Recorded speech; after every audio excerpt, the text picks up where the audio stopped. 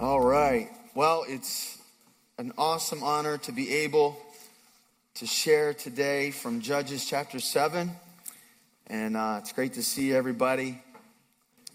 And I just need to tell you, and as I was standing up here, I know you guys are getting the speakers coming towards you. I was getting your beautiful voices, and it sounded amazing. You're a good choir. You're a good choir. You are. So I was reminded this week as I was preparing for this message in Judges 7 about something that happened like 17 years ago when we were living in Baltimore. And these were some crazy years. Our girls were they weren't 18 months apart. They are 18 months apart, but they were in their glory 18 months apart. Like they were, all the energy you could possibly imagine. And it was a crazy time in our life. And I remember one night we were sleeping. And I am not a light sleeper. I'm a heavy sleeper. I don't wake up easily at all. If you don't believe me, you can ask my wife. It might be one only times you'll hear her say amen in the middle of a service. And no, honey? Okay. But all of a sudden, she woke me up out of my sleep and she went, "Rusty." I went, What? There's somebody downstairs. She didn't say, "I heard something downstairs. I think maybe we should check something out. There could be." She said, "There's somebody downstairs." And without thinking or anything, at all, I just jumped out of my bed and flew downstairs. Nothing in my hands. I won't tell you what garb I was wearing, but there was garb, okay? And I'm standing in the middle. I turned all the lights on. I'm opening closet doors, and little me, and I'm standing in the middle of the family room, and I'm like this. I couldn't see straight. And I'm like, "There's nobody down here." And I went down it was like a 3-story townhouse. So I thought, well, maybe it's down. I'm not thinking clearly at all, obviously. I don't know what I thought I was going to do, except maybe scare them with the sight of me like this in my garb. And I got downstairs and I'm in the garage. Next thing you know, I'm standing in the garage. It's like 3 a.m. and I'm like, "Is this a cruel joke or something? Like, what is going on?" And I was like, "There's nobody in the house." And I went upstairs and I said, "Kelly, there's nobody here. There's nobody." "Oh, I thought I heard something." I was like, I said, "Do you realize what could have happened?" I was like, I went down there with no preparation whatsoever to do anything. Okay, nothing. I didn't have a lamp in my hand. I didn't have anything. Nothing. A roll of paper towels. Nothing. A shoe. Something. I didn't have anything. And I always think about that story because, number one, I thought, well, Rusty, you'll do pretty much anything you need to do if you think your family's in danger. So that's pretty cool. You never know what you'll do in that moment. But then on the other side, I was like, but the problem is you wouldn't have been able to do anything. But I kid you not, one of the primary thoughts that came into my mind as I'm standing in the middle of the family room with the lights on in the middle of the night like this is, I am so done. I'm outnumbered. I am just like, whatever, it could be anybody. It could be a sweet old lady hiding in the closet who came to rob our house, and I would be outnumbered right now. I would have no chance, right? I'd be outnumbered. How many of you have felt outnumbered in your in your life? How many of you felt outnumbered when you got up this morning? Yeah. Some of you are like, "Yeah, I feel outnumbered," Some of you, on a little bit more of a serious note, you feel outnumbered. You feel like it's all kinds of things against you. When I walked in here this morning and, and we started the service and I came up to do the welcome, I felt a little outnumbered. I thought, man, it's quiet in here. Like it's, where's the, and I'm not into vibes. I'm not into energy. But sometimes we find ourselves in a situation where we go, am I the only one who is feels this way, whether it's good or bad? Am I the only one that's afraid? Am I the only one that's happy? I feel outnumbered. And today, the title of the message is Outnumbered. Question mark. Outnumbered? Yeah, say it however you want to say it. We're talking about Gideon, and he found himself in a situation where he was really outnumbered. But we find out in the end that he wasn't. Because God was working in Gideon's life, and he was working in the Israelites, and he had a plan. And the thing I want you to understand this morning is that with God, you'll never wake up in the middle of the night without a plan. If you are walking with him and you are in fellowship with him, you'll never wake up in the middle of the night and end up in the middle of the family room with the lights on and you can't see with no plan.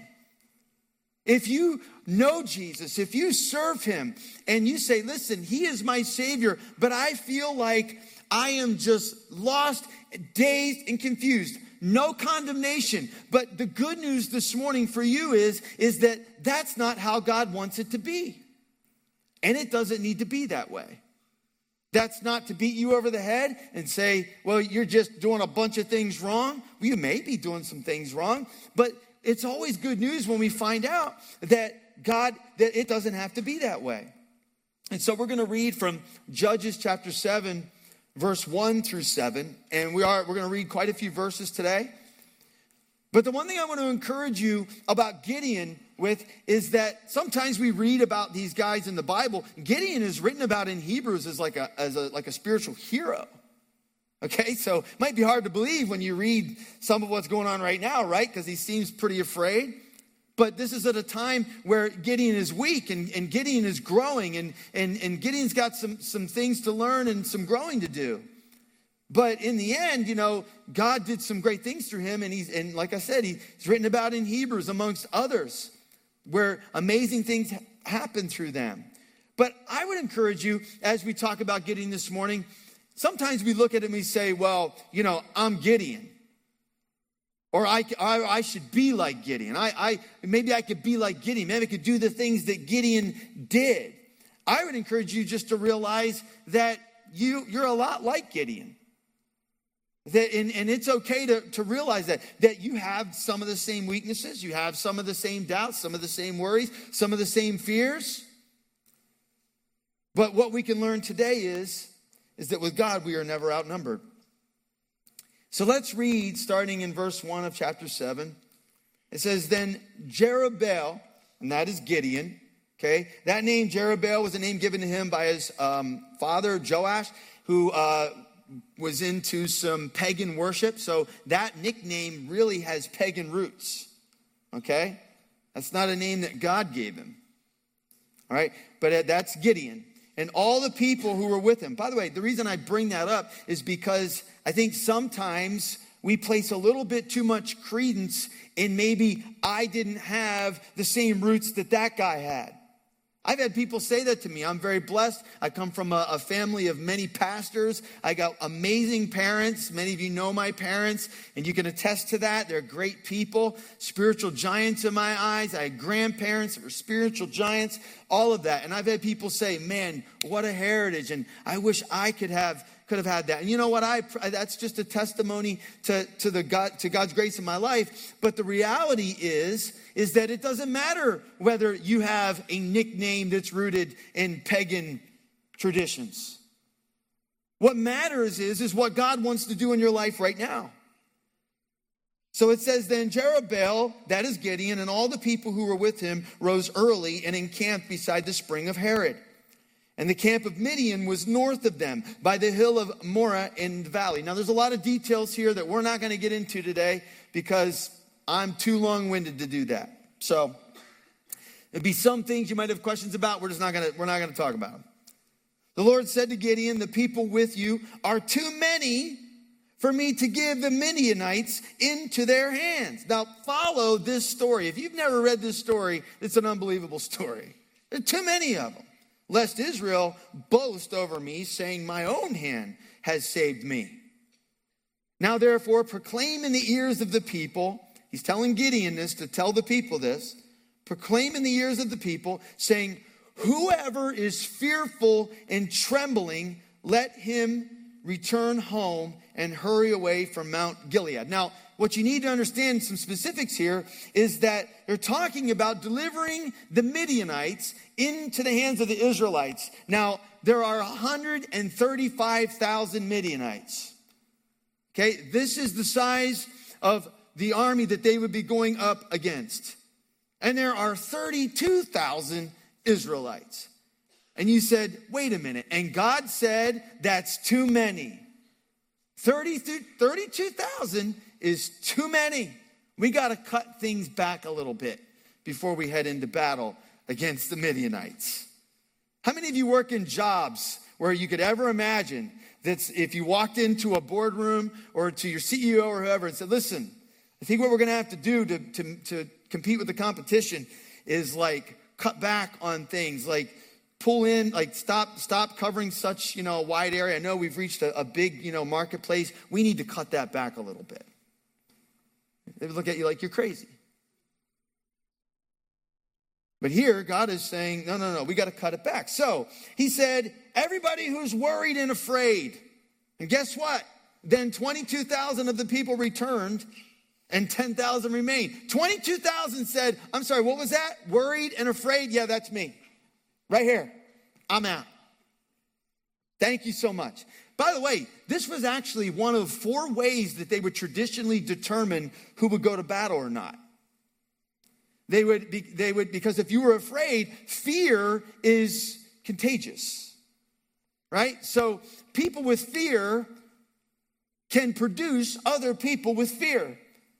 Remember that the next time you are projecting fear about life. Maybe you just go to work and you're trying to identify with a coworker. And, you hear them talking about stress and fear. So you say, well, let me tell them about some of my stress and fear. So you start talking about financial worries. You're supposed to have the peace of God in you, but you're going off in this direction. Guess what you're doing? You are being contagious with what you're putting out. We've had a lot of sicknesses in the last few years. Several weeks ago, my family got it. I'm not going to talk about that right now, but it was bad. And it was being spread. I felt like an outcast, man. My wife didn't even want to look at me. But what about fear? What about worry?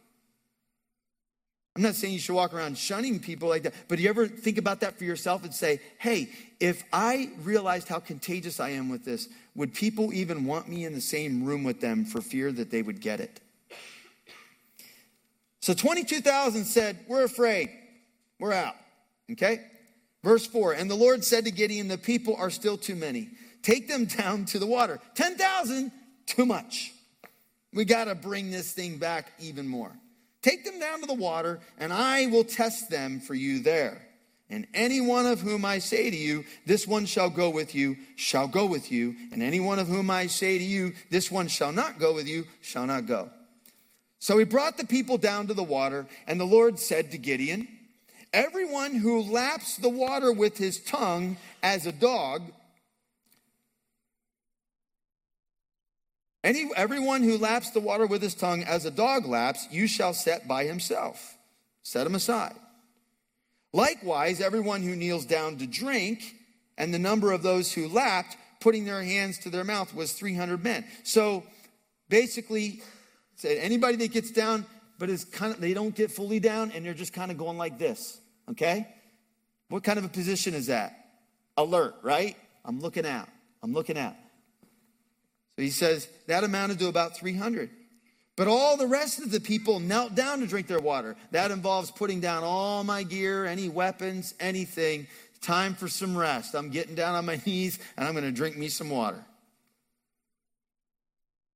It says, but all the rest of the people knelt down to drink water. And the Lord said to Gideon, with the 300 men who lapped, I will save you and give the Midianites into your hand. And let all the others go every man to his home. Wow. That's a lot. Down to 300 people. Now, to put this in perspective, I figured this out loosely last night. If you took the total population of North Wales, Lansdale, Souderton, Hatfield, Willow Grove, Quakertown, Doylestown, Ambler, Plymouth Meeting, Norristown, King of Prussia. You put all those together. Imagine everybody that lives in all of those towns. And then I said to you, roughly with the amount of people we have in here today, hey guys, we have to go battle all of these towns. And that's what we're going to do. Right? How many of you be ready to follow me into battle? Don't raise your hand. No. Oh, Billy, thank you, buddy. I appreciate it. I see your hand back there. Billy's like, I would do it. Like, I would go. It could be so much fun. Put it in perspective. All those towns, that would be like us marching out here, be like, let's go, guys. Come on. We're going to take them all down. 135,000. That's a lot. That's crazy. That's pretty much outnumbered, right? That's severely outnumbered. That's not just outnumbered. That is anemic. That is like, I got nothing. You're crazy, right? Imagine some of those 300 are probably, whoa. I didn't know you were going to do that. Like, hold up. So the first point this morning, and it's a good one. Just because you feel outnumbered does not mean God's provision is absent. Just because you feel outnumbered does not mean that God's provision is absent. In fact, many times in your life, you will feel like God is not doing what you need him to do. You will wonder, God, what are you doing? How many of you in your life have been to that place where you just kind of broke down and said, Lord, what are you doing? Yeah, what are you doing? Don't you see what's happening? Don't you see the struggle I'm having? Don't you see the pain I'm in? You know, I don't know, like, when you were thinking of showing up, but now would be a great time. And then God shows up and says, oh yeah, I'm here. But listen, things are going to get a little more tight. Things are going to get a little tougher first. But tougher, I can't imagine things getting any tougher. How many of you have been stuck in a job somewhere and you were like, I got to get out of this job? And you went and talked to somebody about it, career counseling, and they said, listen, you know, I would say realistically, give yourself about a year to make a transition. And you're going, a year? I was thinking like Friday. How about Friday? Let's do Friday, all right? And you're going, Lord, I can't do a year. A year? There's no way I can do a year. And God's going, yeah, listen, things are going to get a little tight around here. Things in your life are going to get a little tough. The other night, I took Tobin over to Souderton High School to see, I guess, what might be like a minor league team of the Harlem Globetrotters. They're called the Harlem Wizards. And it was a lot going on in that gymnasium, let me tell you. And what they did is they had these guys that are pros, and then they took a bunch of teachers from all the schools who I guess had played basketball at some point in their life. A little questionable on a few of them, but whatever. Hey, listen, I can't talk. Let me just tell you. Obviously, I didn't get the build for a basketball player, but Spud Webb, I'm not. But we went, and Tobin was excited. He had a jersey. They had jerseys, you know, and he got one of those basketballs. Remember the Harlem Globetrotters with the red and white basketball and all that? And we went, and I mean, these guys were unbelievable. They were jumping over people and slamming. The one guy would dunk and pull himself up, and his feet would be up against the backboard. They were doing 360s and dunking. They were amazing. But they were playing against these teachers, right? And the teachers, but here's what started to happen. They would run down to the other end of the court for the teacher's side, and one of the teachers would walk up and they would, throw a brick, and the guy would take the ball, and the announcer would go, she shoots, and he would go, and he goes, oh, wait, and he hands her the ball again. He goes, she shoots again, boom, misses it, up, she shoots again. The guy who she's supposed to be playing against keeps taking the ball and going, here you go. All right, now can you do it again? Now move closer, move closer. Like they literally, I thought he was just going to pick her up and put her up there. And they did that with several, right? And it just was like, all right, here you go, to keep the score close. Well, sometimes what God does in our life is he puts us in situations where we keep missing, right? And he keeps handing us the ball, right? It doesn't seem like the provision is there to make the shot. Like, I stink, Lord, come on. He's like, no, here you go. Do it again. All right, do it again. Ready? Go ahead. He did that with Gideon. And we'll see that in a second. But just because you feel outnumbered does not mean God's provision is absent. Just because you can't shoot the ball doesn't mean that you can't get the help to get better and better. Just because you can't get up in the morning sometimes and feel like you can take on the day being faithful instead of fearful doesn't mean that tomorrow when you wake up, God's not going to be ready right then and there to say, hey, my grace is sufficient for you. I will provide all that you need. Just because you feel outnumbered does not mean that God's provision is absent. You see, the problem that we face every day is that we constantly find ourselves using our potential as the ceiling for God's grace. We struggle with this every day, is that we find ourselves using our potential, the ceiling of our potential as the ceiling for God's grace. And the reality is that when we can reach a place where we realize that it's not about our potential, we will begin to experience what it is like to live under God's grace. I see Dana sitting down here this morning. Don't worry, Dana, I'm not going to, talk about you. But Dana's been battling, both Dana and Troy, they've been battling health issues and all kinds of stuff. And I mean, I'm just like, listen, I've had headaches before where you would have thought I was dying. And I see Dana, and she's walking in here with a smile on her face. Do you think that that's Dana's strength? Dana, is it your strength? It's the grace of God. Because God has been teaching Dana how not to allow her potential to be the ceiling for God's grace. It may not seem like the provision is there, but it is, just because you're outnumbered. Being outnumbered is not the indicator of whether God is present. Being the underdog is not an indicator of whether God is on your side. Gary Ingrid, who's an author, said, you cannot be too small for God to use you, but you can be too big. You can be too big.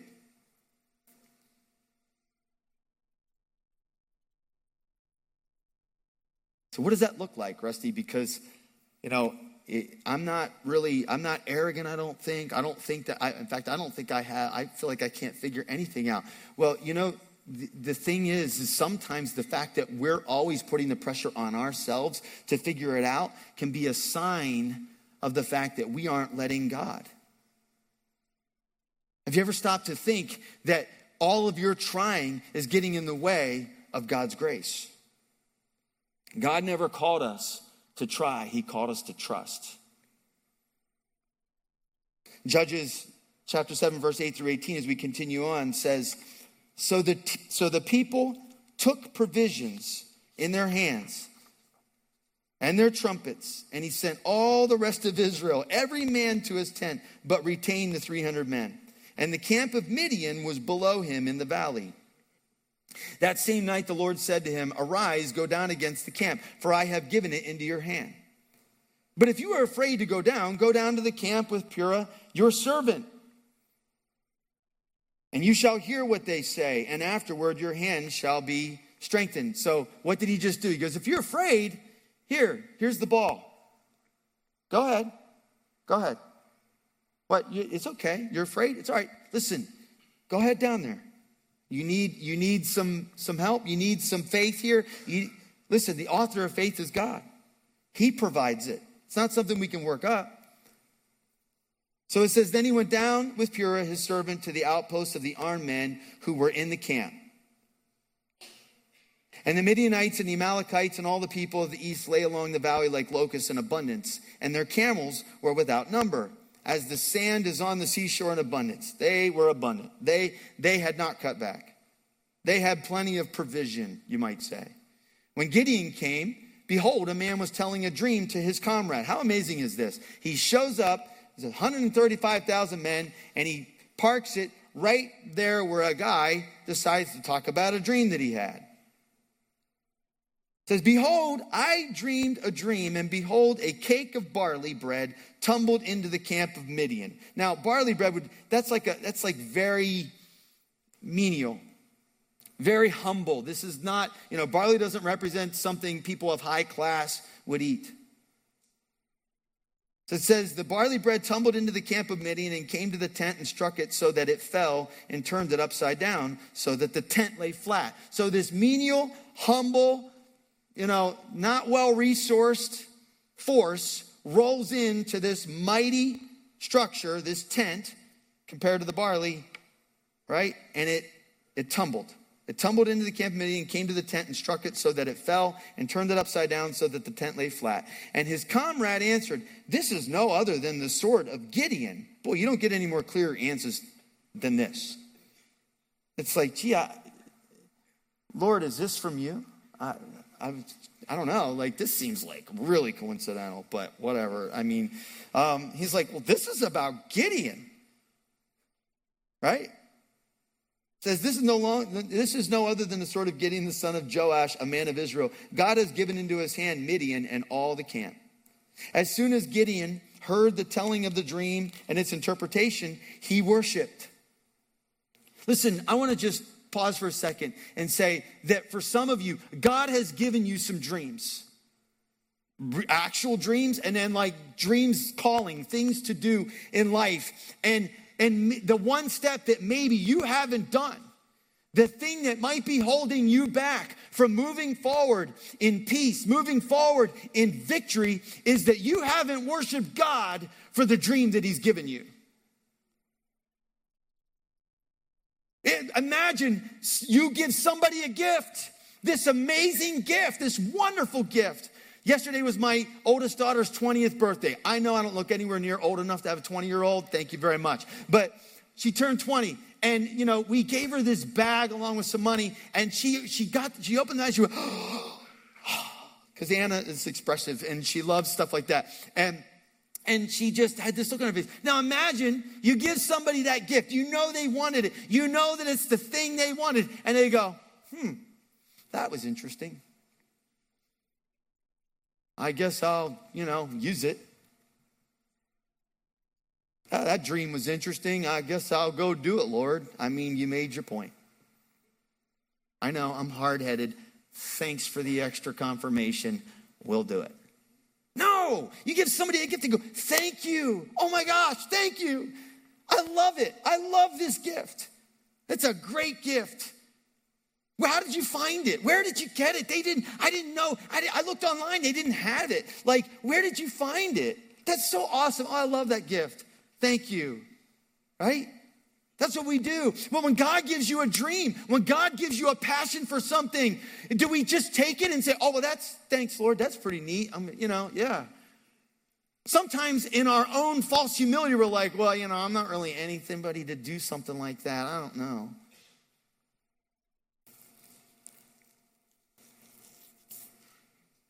No, you worship. It says he worshiped. And he returned to the camp of Israel and said, arise, for the Lord has given the host of Midian into your hand. And he divided the 300 men into 3 companies and put trumpets into the hands of all of them and empty jars with torches inside the jars. This is unbelievable. And he said to them, look at me and do likewise. When I come to the outskirts of the camp, do as I do. When I blow the trumpet, and all who are with me, then blow the trumpets also on every side of the camp and shout, for the Lord and for Gideon. Now, I heard somebody say about him putting for Gideon in there, like that maybe that indicated some unhealthy things about Gideon. I believe Gideon said that because of the dream that they had, and they specifically said, this is about the sword of Gideon. So I don't think it's a sign of arrogance or making it about him necessarily. I mean, listen, that could happen, but I think it was like, hey, Gideon, the sword of Gideon is here. For the Lord and for Gideon. Now, what changed for Gideon from that experience? What changed for him? His perspective changed. When he went and he got that dream, when he saw that and he got that confirmation, his perspective changed. Instead of going, we don't have enough, he's going, we have to do this.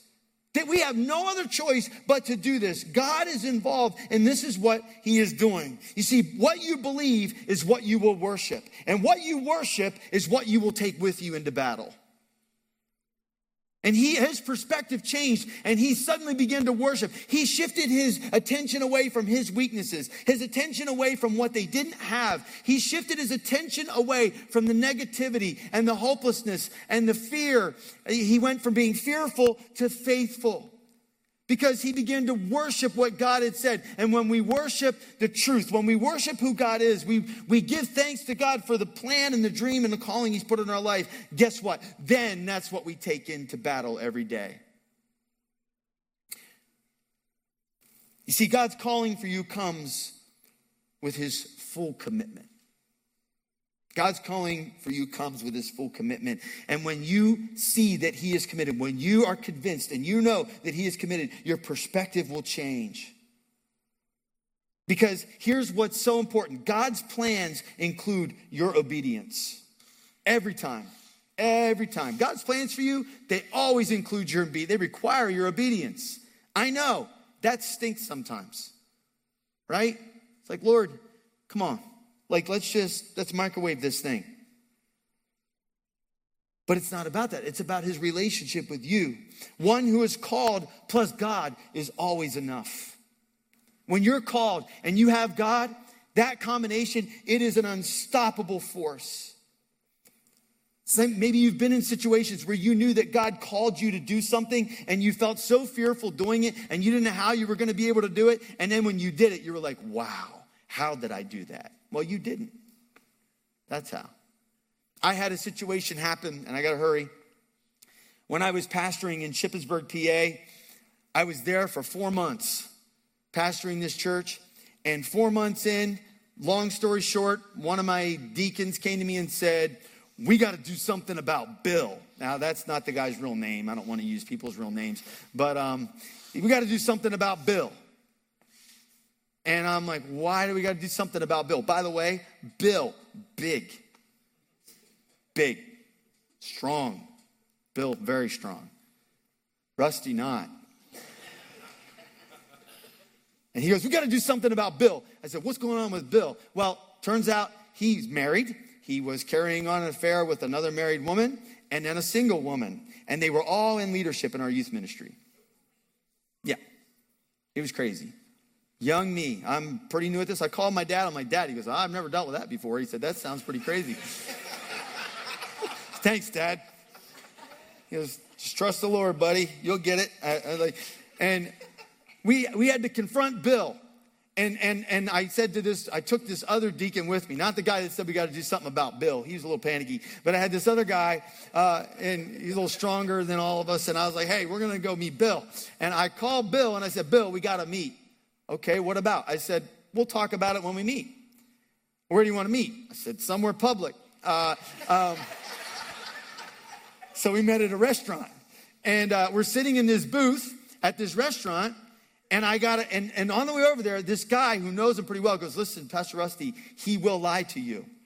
I'm like, well, if he's willing to do what he's doing, I'm pretty certain he'll lie to me. I mean, I get it. But he's like, no, you don't understand. He's like, he will lie to you and he has no problem doing it. And he said, he's very convincing. I was like, okay. He's like, so honestly, he's like, you're going to bring it up. But he's like, I don't know where we're going to go from there. I said, well, neither do I. So we prayed. And we get in there and we're sitting down. And Bill's looking at me. He's looking at this guy next to me. And he goes, so what's going on? And I said, well, Bill, I said, I'm just going to lay it out there for you. I said, it's come to my attention that you have been having inappropriate relationships with 2 women. And he said, no. He said, that's an absolute, he says, I don't know where that came from, but he says, absolutely not. That's not happening. And you ever reach that point where you know you're supposed to say something, but you got nothing? And I went, okay. And just on the inhale, boom, God gave it to me. And I went, Bill, I am so glad to hear that. I said, man, praise God. I said, you don't know how relieved I am to hear that. I said, that is really good news. And he kind of looked at me like, and the guy next to me was like, and I said, listen, I said, here's what we're going to do. I said, I am going to set up a meeting between you and your wife and these 2 women. and me. And we're going to confront them about this. Because they are spreading lies about you. And I said, I am not going to allow that. Guys, I am not that smart.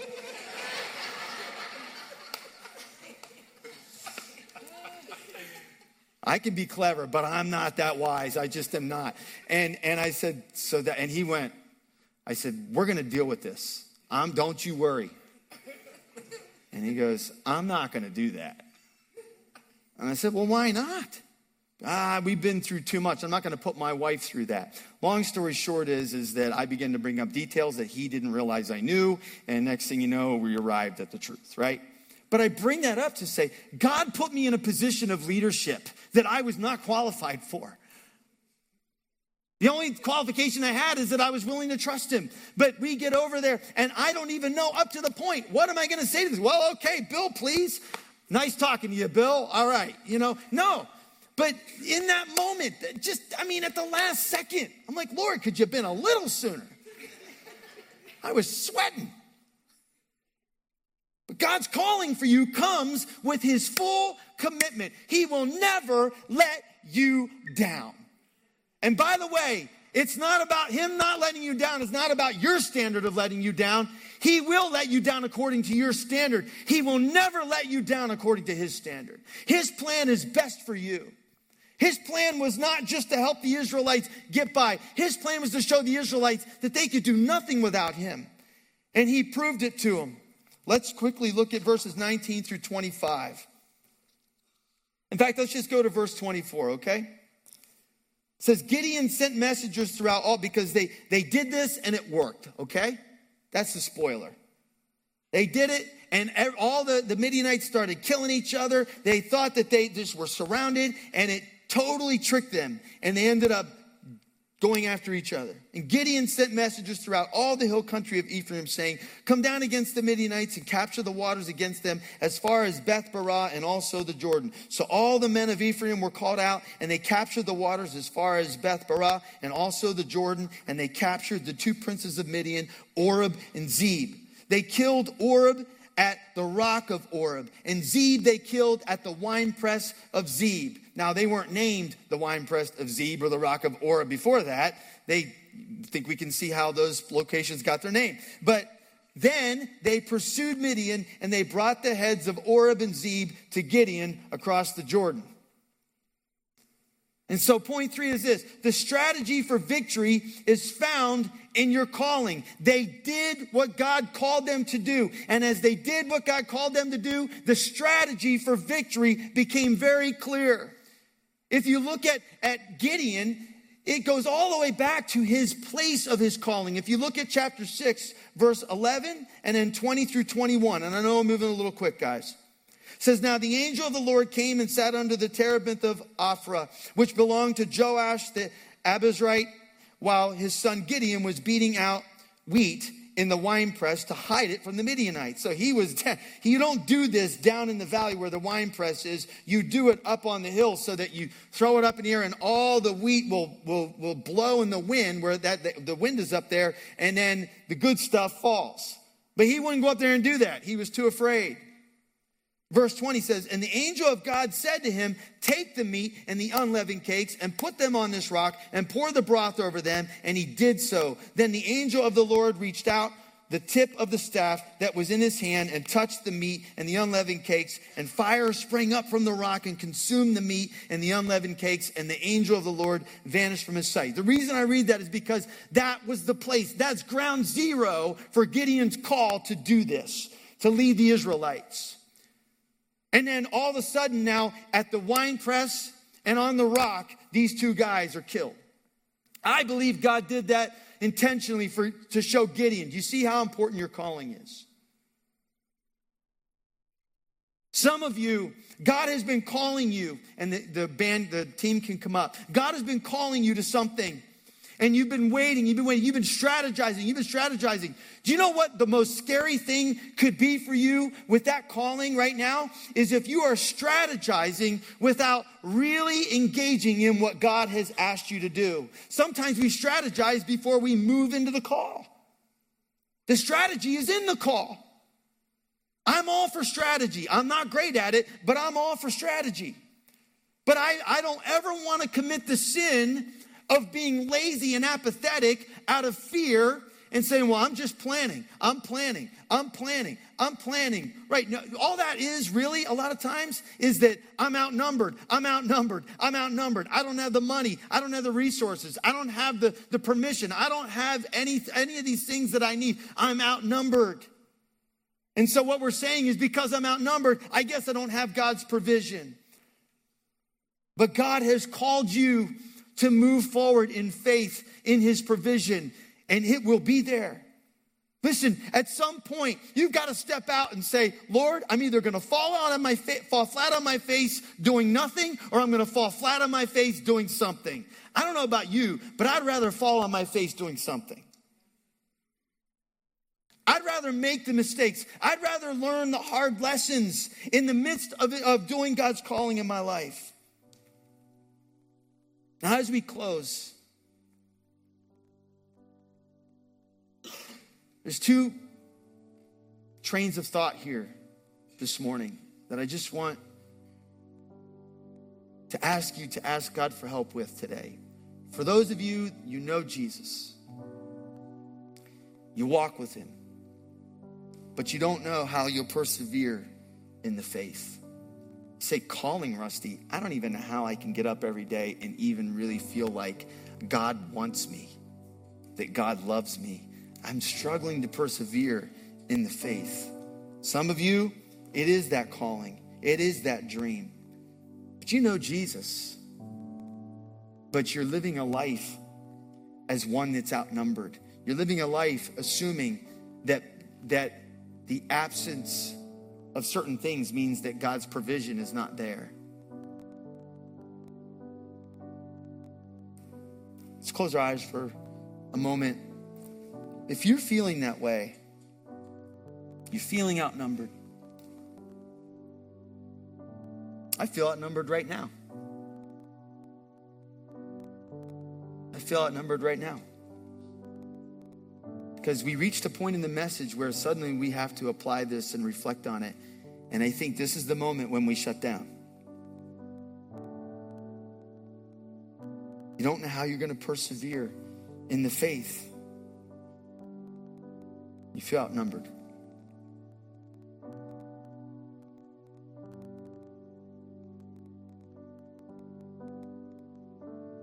Would you just begin to pray to God there in your seat, in your own way? And just begin to tell him about how you feel. Say, Lord, I feel outnumbered. I feel like I can't do anything.